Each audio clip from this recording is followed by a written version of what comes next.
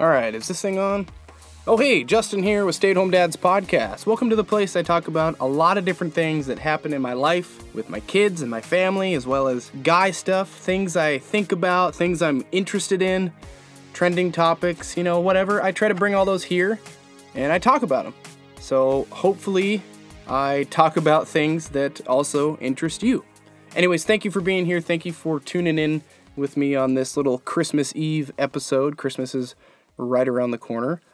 Well, I hope you're not sick of Dad Classic episodes because I'm going to hit you with another one today.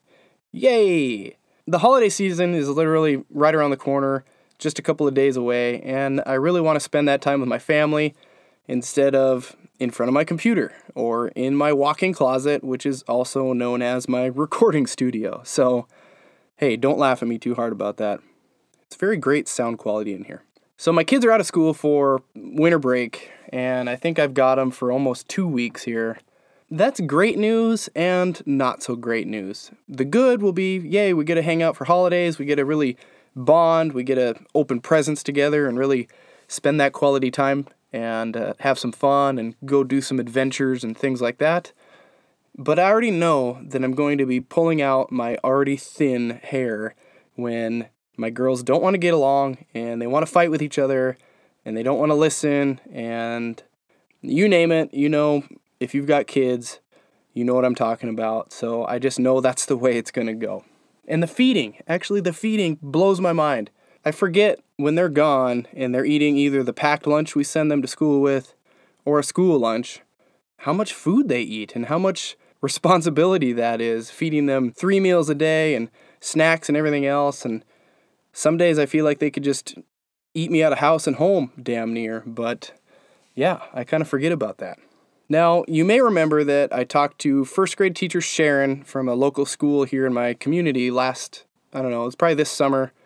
I talked to her about keeping kids engaged and learning over the long summer break, mainly so they don't have a backslide in their development and their learning, but also so they just stay freaking busy and not bored and maybe a little bit of out of our hair over that long summer break. Well, today I'm going to replay that episode, part 1 of that episode, because I imagine those tips from summer will actually benefit us here over this winter break as well. It's kind of a similar situation. I will also link part 2 in the description, so if you would like more of that content, Sharon and I's discussion, you can go ahead and just hop into the description and listen to part 2 there. Then next week, between holidays, between Christmas and New Year's, I'm going to put out a new episode. It's going to be kind of an update show. It's going to talk about, how I do things here, kind of where I'm going with this podcast, where I want to go with this show. No real dad and kid advice per se, but it's just to kind of clue you guys in on what I'm doing, where I want to go, and maybe I'll throw a tangent in there too. I imagine I will. I complain a lot. So anyways, if you're interested, stay tuned for that. That'll be next week. And that's it. So thank you for listening. Let's go ahead and get this part 1 of Sharon kicked off here. And I'll talk to you next week. All right. I would just like to welcome Sharon to the show. She's a first grade teacher. She's one of our local elementary school teachers. Actually, my daughter Olivia's teacher from last year. So thank you for coming on my little show here and bestowing a little bit of wisdom upon me. I'm glad to be here. Thank you very much. And today I just wanted to have a conversation with you about keeping our kids engaged throughout the summer break so they don't fall behind going into the next school year. And I kind of just thought it would be good to go straight to a source, and you're the only local teacher that I really know, so here we are. All right. The first question I kind of had for you is how long have you been a teacher, and kind of what grades do you have experience with? A little bit about yourself. Okay. Well, I just finished my 20th year of teaching, and I actually came to teaching a little bit later in life. I initially had a degree in journalism, and then I stayed home with my 2 boys. And when they were younger, I just decided I really enjoy working with children. It kind of started with teaching swimming lessons. And so then I went back to school and got my education degree. And my youngest son started first grade, and that was my first year of teaching. So that was kind of fun. So he has gone on to do many things, and I've stayed in first grade. So I've only ever taught first grade. I also have a especially license in reading and in high ability education too. They call those endorsements. So I have an endorsement in reading and high ability education. But I have two boys here, and they were Zionsville Community School lifers. We've lived here 20 plus years, and they went to school here K through 12. And I just really love this school district and the philosophies that they have in education and the community, how they value education. And the kids, my boys did great going into college because they were so set up nicely with all of the AP classes that they offer when they get older into the high school years. Yeah, that's really what we moved here from Nevada, and that's really what kind of drew us to Zionsville. I mean, we had to come to Indiana anyways for my wife's job, but that's what really drew us to Zionsville was the high level of public education that they offer, and it's something a lot different than the typical public school you get in Las Vegas. My mom and my stepdad are teachers. They were teaching. They've taught for years. I don't know how many, but they were teachers out in Las Vegas, and I would hear essentially horror stories about how certain parents were, how class sizes were so overwhelmed. They have mobiles outside for classrooms. My mom was teaching classes of 40 plus kids in middle school, and she taught middle school, and then she was a librarian for quite a few years. And my stepdad was a Phi Ed teacher in high school, but now they've both long retired. Now they've been retired for a few years. So yeah, it's just an interesting stark contrast between the level of education here in Indiana, which I don't really know why, and versus the level of education in Nevada. It's just quite a stark contrast there. Right. I feel like here in Zionsville, my boys got a private prep school education through public schools. That's kind of how I feel, because they've been gone, graduated in 2011 and 2014. Every year the classes get bigger and bigger, but and the community is continuing to grow. So it's not going to stay that way. But at least when my boys went through, they didn't go to a humongous high school. We have a nearby high school that's like a small university. They have so many kids that go there. So yeah, it's and I've noticed too that I think, is it a Boone County? The county that we're in is Boone County, and they have an extra 1% or 2% tax that goes to schools, so they kind of get some funding there. And Zionsville is really small town. It's a suburb of the big city, but it does have a small town feel. And I grew up in a small town school. I grew up with a graduating class of 92 kids. The town I lived in had 1,900 people in it. So that's a big deal compared to out west in Nevada too, where I think funding is in dire need out there for sure. So right. So I had this question, and I've noticed this with my own daughter, and that was, when the year comes to a close, do you notice really any burnout going on with your kids in the aspect of learning or listening? And do you have any kind of recommendations for parents that might help minimize that burnout or increase child's engagement, in class? Well, the closer that summer gets, you do have summer fever. Even teachers have it too, because you've spent so many days and weeks with the same class, especially at an elementary level. And sometimes they're just ready to move on. So I wouldn't call it burnout. I just think that they're just ready to move on and to have a new environment, a new teacher. And so I with first graders, I don't see burnout at all. The younger kids, that's why I love teaching first grade. They love school. They love each other. They love their teacher. But, kids, just like teachers, they feel like, oh, here comes summer, kind of the countdown. And I don't know. I even feel like at the end of the year, it's like, okay, they're like little baby birds who are ready to fly off into second grade, right? Yeah, that was actually another question I had, is if you as a teacher kind of feel any of that kind of stress towards the end of the year, and you're kind of like, oh, I'm ready for a break. Because I know when I used to be in the working field, that I would get burned out and I wouldn't get any kinds of breaks like kids get, and I would feel that same way about doing your same job over and over again and not having any sort of a break. So it does make sense that kids feel that. Teaching is a lot, and you know this probably because you said you have relatives in education, but teaching, especially in elementary, I can't talk to middle school and high school because I've never taught that, but teaching is a lot of like rhythm and routine. And, as you do the end of the year, you kind of get out of those rhythms and routines because you've got special things happening. You've got field trips, or you've got, jogathon or jogathons or dance marathons and things like that pop up, and then kids get out of their routine a little bit. So because of all those kind of end of the year activities, it does kind of lend itself to that summer fever a little bit.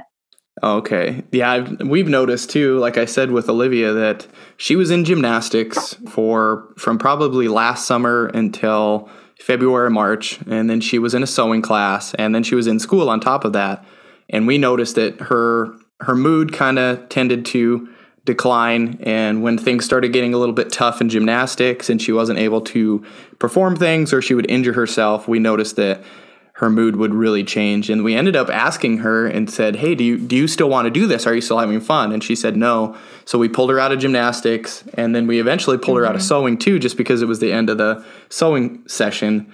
And her mood did drastically come around. She was getting very negative there for a while, and she was getting very unwilling to do things. So I think us pulling her out of some of those activities kind of changed that for her, and it helped her out quite a bit. Kids can be overscheduled for sure. And I learned that lesson as a parent as well. Kids need downtime, just like parents and adults need downtime. I need downtime. And so I think that's great that you listened to her and pulled her out, because you don't want her to have a negative connotation with gymnastics because she got frustrated or she was tired, or because, as a teacher, of course, I'm always going to say your first priority should be education, not soccer or baseball or, horseback riding or whatever the activity is. But, and I want kids to have fun doing those things and do them if they're having fun. But if it's too much, especially during the school year, and they're getting too tired, we in the classroom as teachers will see the results of that. And it seems like not a new trend, but it does seem trending to get kids into a ton of sports and let my kids do basketball and football and whatever else, and just have them loaded with almost trying to expose them to many, many different things. But I think in the long run, I think it could, like you said, it could kind of deter them from getting a good education in school every day. Yeah. I mean, it depends on the child. I had, like I said, I had two boys, and my oldest is a very high energy, high gross motor skill, and we had to keep him tired. So we did probably overschedule him, but it was necessary, right? It was necessary, but my younger son didn't need that. So we didn't have him in as many activities as my older son. So it's kind of a case by case basis. Right. Kind of play it by ear with each individual child. That makes a lot of sense. So when kids come back to school from summer break, do you notice a significant amount of knowledge loss, or can you kind of tell which kids spent time doing academic refreshing versus the kids that really didn't do that, and how quickly do you kind of notice those differences? Oh, you can tell right away, because most grade levels talk, or we have sheets when they come in. We know where a student should have been when they ended a kindergarten, if they're coming into first grade, and you kind of expect them to be like, for example, a reading level. They might drop off one level, but if they've dropped off 2, 3, 4 levels, you can tell that they didn't do much over the summer. I can see it also. I know that's one of your other questions about over breaks, winter break or spring break. I can tell the kids who read or did something academic versus the ones who didn't. So, and I mean, it doesn't take long to fill in those gaps, and each kid is different. Like I said, with my two boys, I had to just like choose your battles over the summer about how much are you going to force them to do, or not force, that's the wrong word, but how much are you going to ask them to do? Right. Almost force. Sometimes you have to force them. Yeah. Yeah. I have the one story about my younger son. He, one summer, well, I guess it was after his first grade year going into second grade, we didn't do anything academic. And I just like my boys to be outside. They played outside. They, did outside things. They went to the pool, and they rode their bikes, and they played with friends, and we didn't do anything. And back then, the NWEA test that we put a lot of emphasis on in our school district, they didn't take it until second grade. Now they take it in kindergarten and first and every grade level. But he came back. He was a outstanding first grader, but he came in to second grade, took that fall test, and was all of a sudden a below average second grader. And I was like, whoa, that's my fault.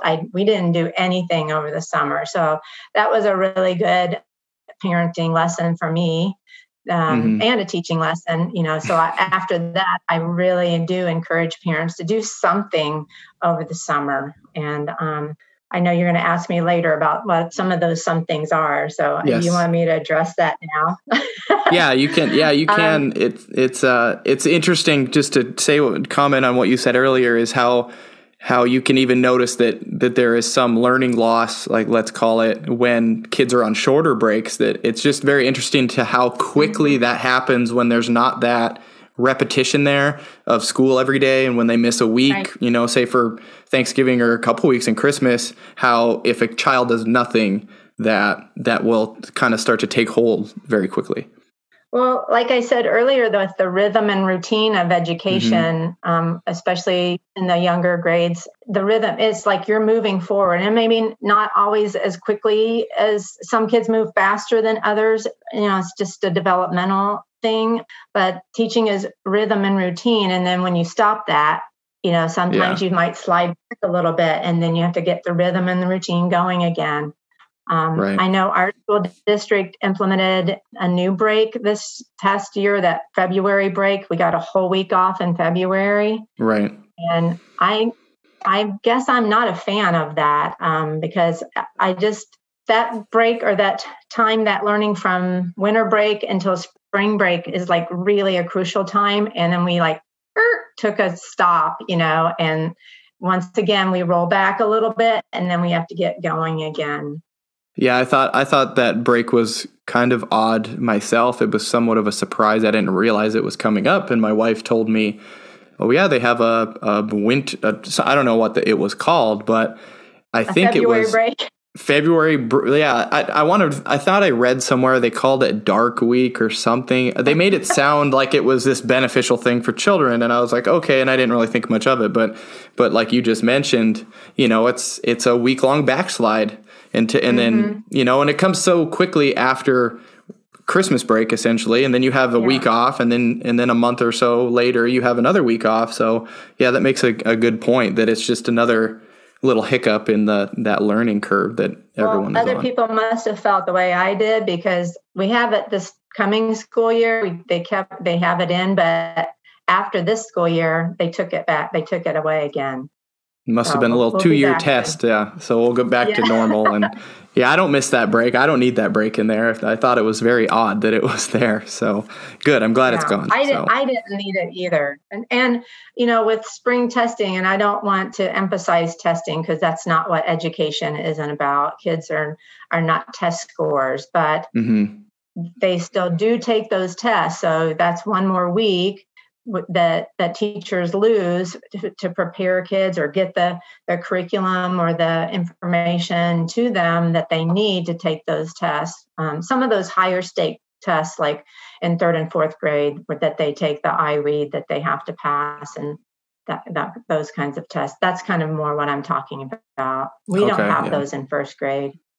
All right. So as a teacher, how much more difficult is it to making your job balancing the different learning levels? So when you get back from summer break and then you have some students that have clearly done things and they're already somewhat excelling, and then you have other students that are a little bit more challenged because they haven't done any refreshing. And how do you kind of balance that, and how do you assist some of those students that have fallen behind? Yeah.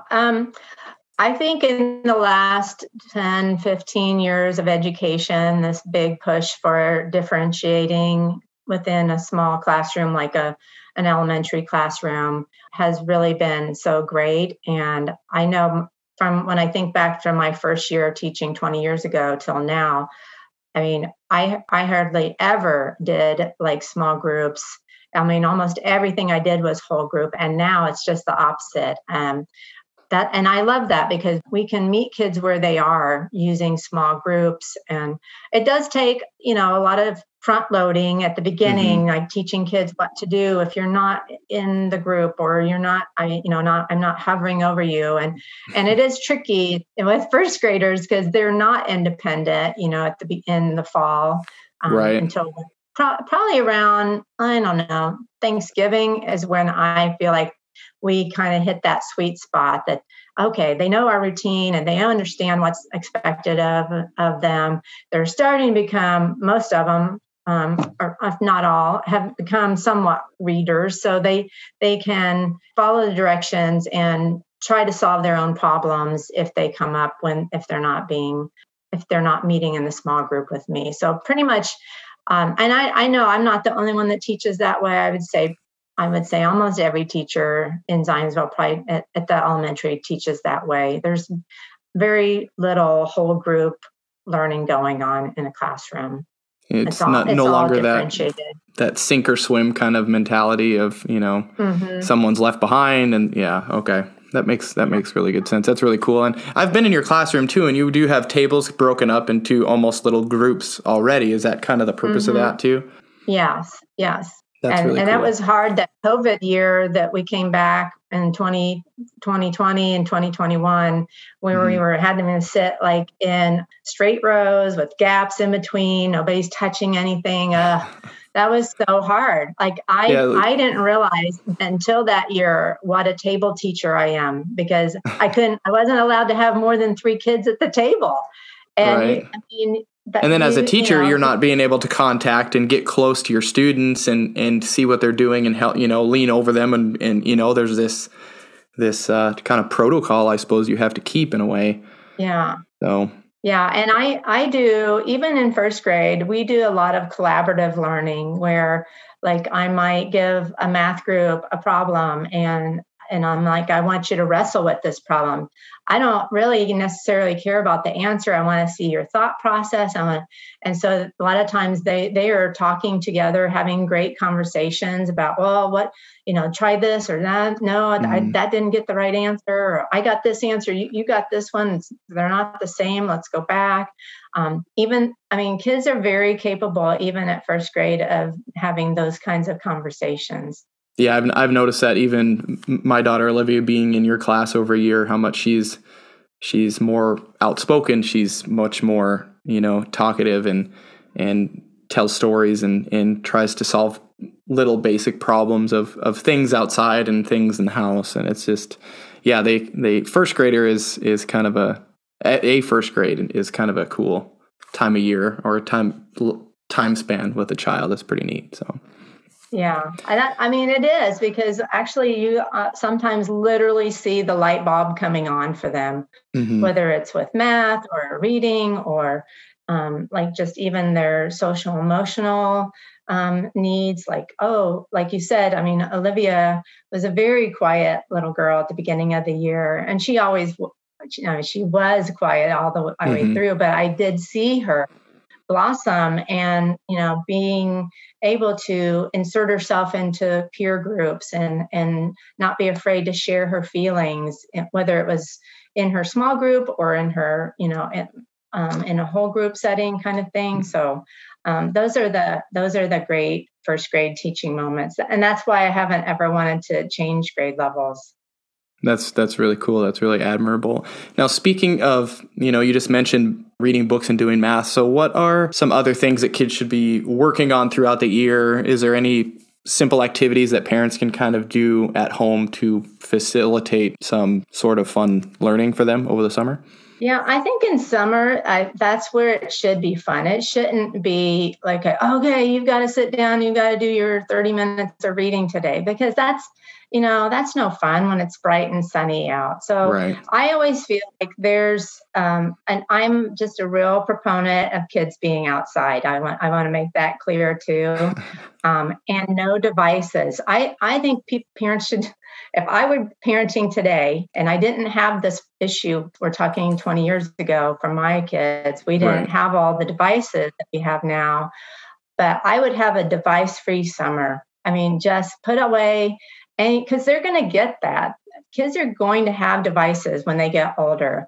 But right now, while you can still control that while they're like in elementary school, put those away and just let them have authentic learning opportunities, whether it's, there's lots of different reading you can do. You could read the back of a cereal box, right? Or you could read directions to a board game. That's one thing. I wish kids would play more board games, because there's reading in board games. There's rolling 2 dice and adding those numbers, or maybe even 3 dice. There's math there. I love board games for kids. But there's just so many more authentic type of learning activities that you can be doing as a parent.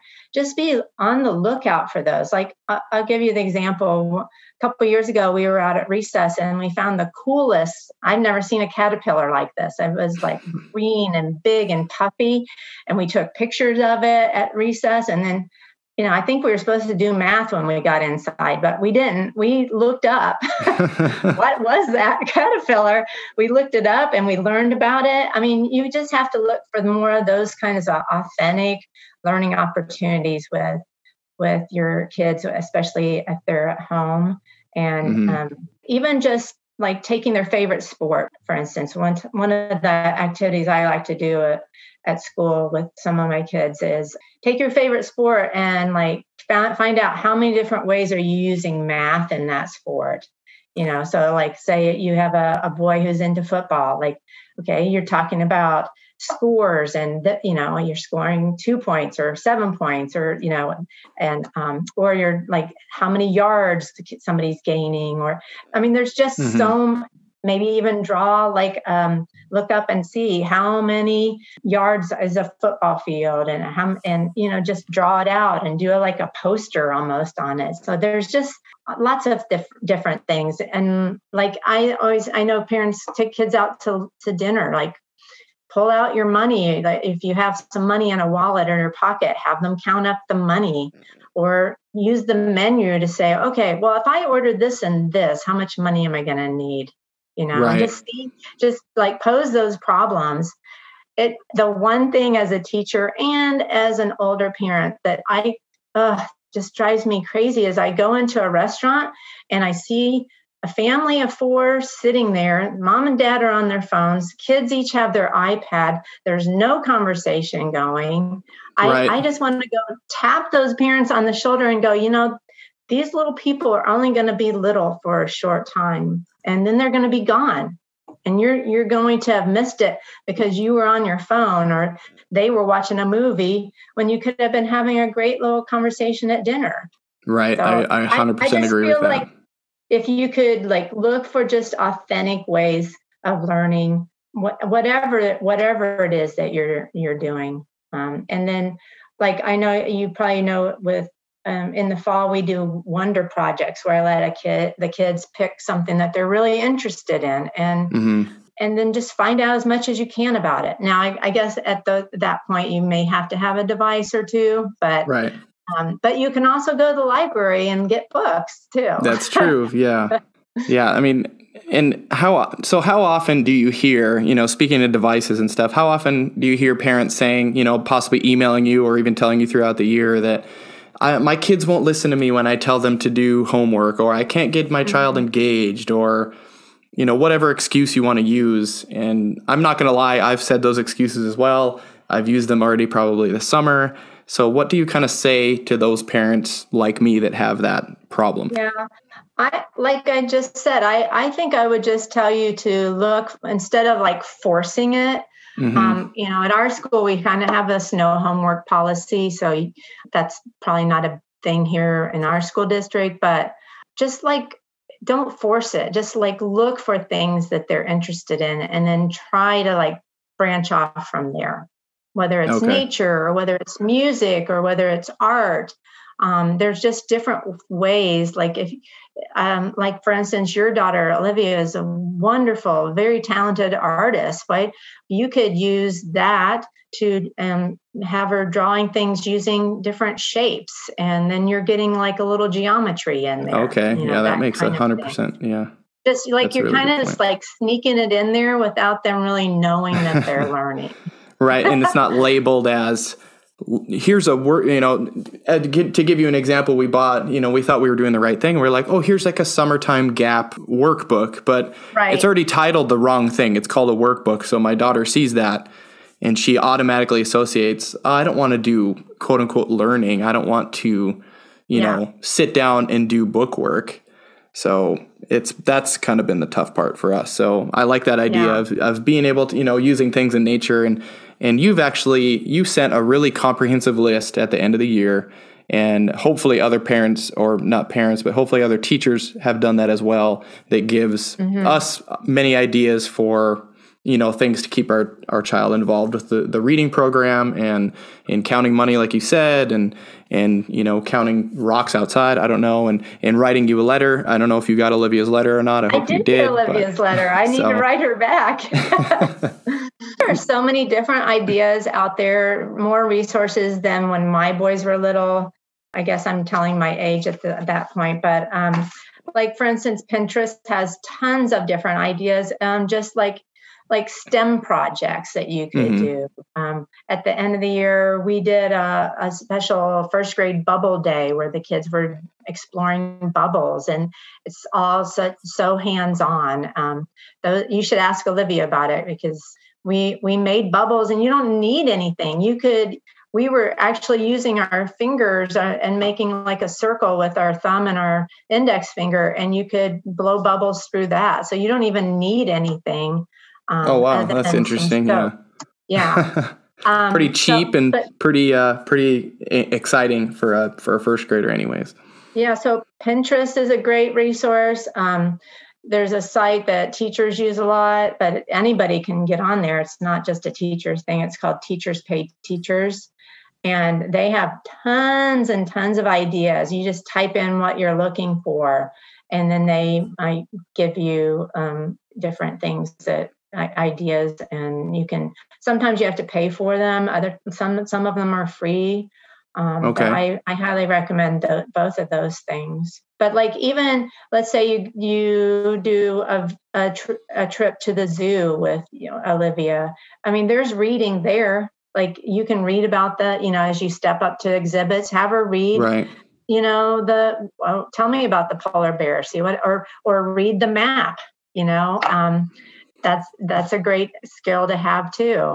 We read a book that I love to do with the kids. It's called Bart's Charts, and Bart has to do the school project, and he just figures out, oh my goodness, I can make all these different types of charts using things, that I do. So he made a chart of his baseball and football cards. He sorted them. He did a chart about, he and his cousins were measuring each other one day to see who was the tallest. So he made a line graph with that. And I mean, there's just so many different things, if you really stop to think about it, that you could make that as a learning opportunity that doesn't feel like learning.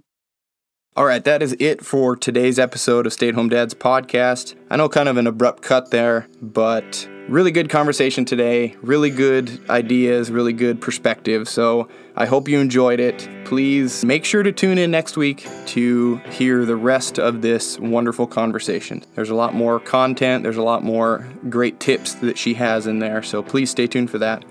Also, if you have any questions or comments for me, or even Sharon, I can relay them to her.